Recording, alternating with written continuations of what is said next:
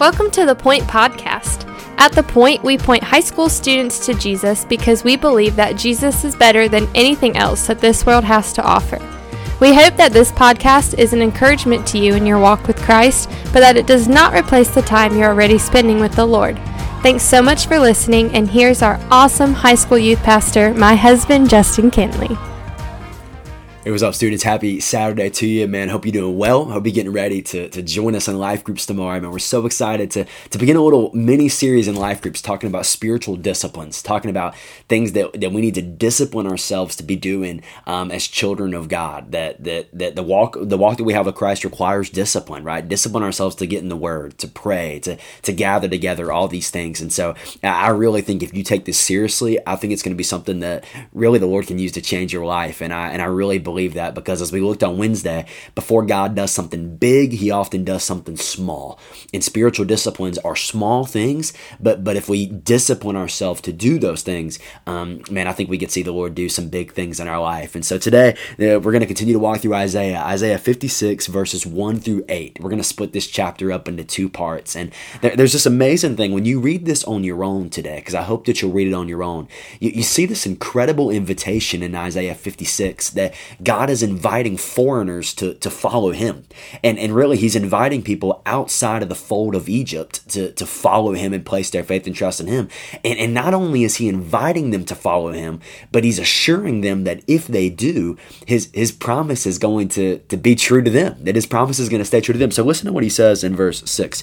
He says, "And foreigners who join themselves to the Lord, to minister to him, to love the name of the Lord, and to be a servant." So foreigners that decide they're going to be servants of the one true God. He says, "Everyone who keeps the Sabbath and does not profane it and holds fast to my covenant." Look at what he says. "These I will bring to my holy mountain and make them joyful in my house of prayer. Their burnt offerings and their sacrifices will be accepted on my altar. For my house shall be called a house of prayer for all peoples. The Lord God who gathers the outcast of Israel declares, I will gather yet others besides those already gathered." We talked about this a few weeks ago, that even in the Old Testament, we are seeing the global mission of God.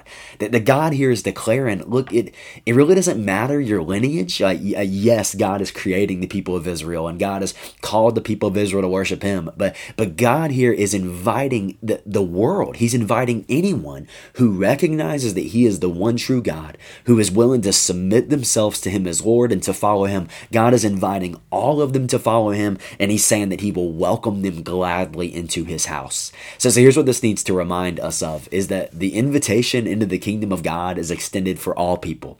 Well, what is the famous verse that we love? John 3:16, for God so loved the world. It's not that for God so loved a few. He loved the world. That this invitation is extended to all peoples. It's extended to all nations, to all ethnicities, to all social statuses, to everyone. This invitation is extended to enter into the kingdom of God. It's not by lineage. It's not by birth. How do we know that Romans tells us? He says the righteous shall live by what? Faith. That it's by faith in what God has done for us in Christ that we are able to enter into his kingdom. And so this is a reminder for us, even in the Old Testament, about the global mission of God, that the invitation into God's kingdom has been graciously and freely extended to not just some, but it's been extended to all people. So let's get busy inviting people, man. You've been invited into the kingdom. Hopefully you've accepted that invitation. If you haven't, then message us. We want to show you what that looks like. But if you're listening to this and you're a Christ follower, then man, let's get busy extending the invitation to other people that has already been given.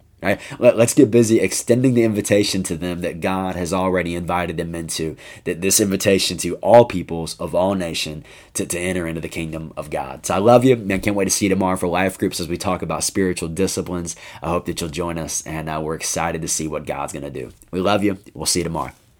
Thanks so much for listening. The Point is a ministry of First Baptist Church Indian Trail for high school students. We offer life groups every Sunday morning at 8, 9:30, and 11 o'clock, and we meet on Wednesday nights at 6:15. For more information, you can go to our church's website at fbcit.org.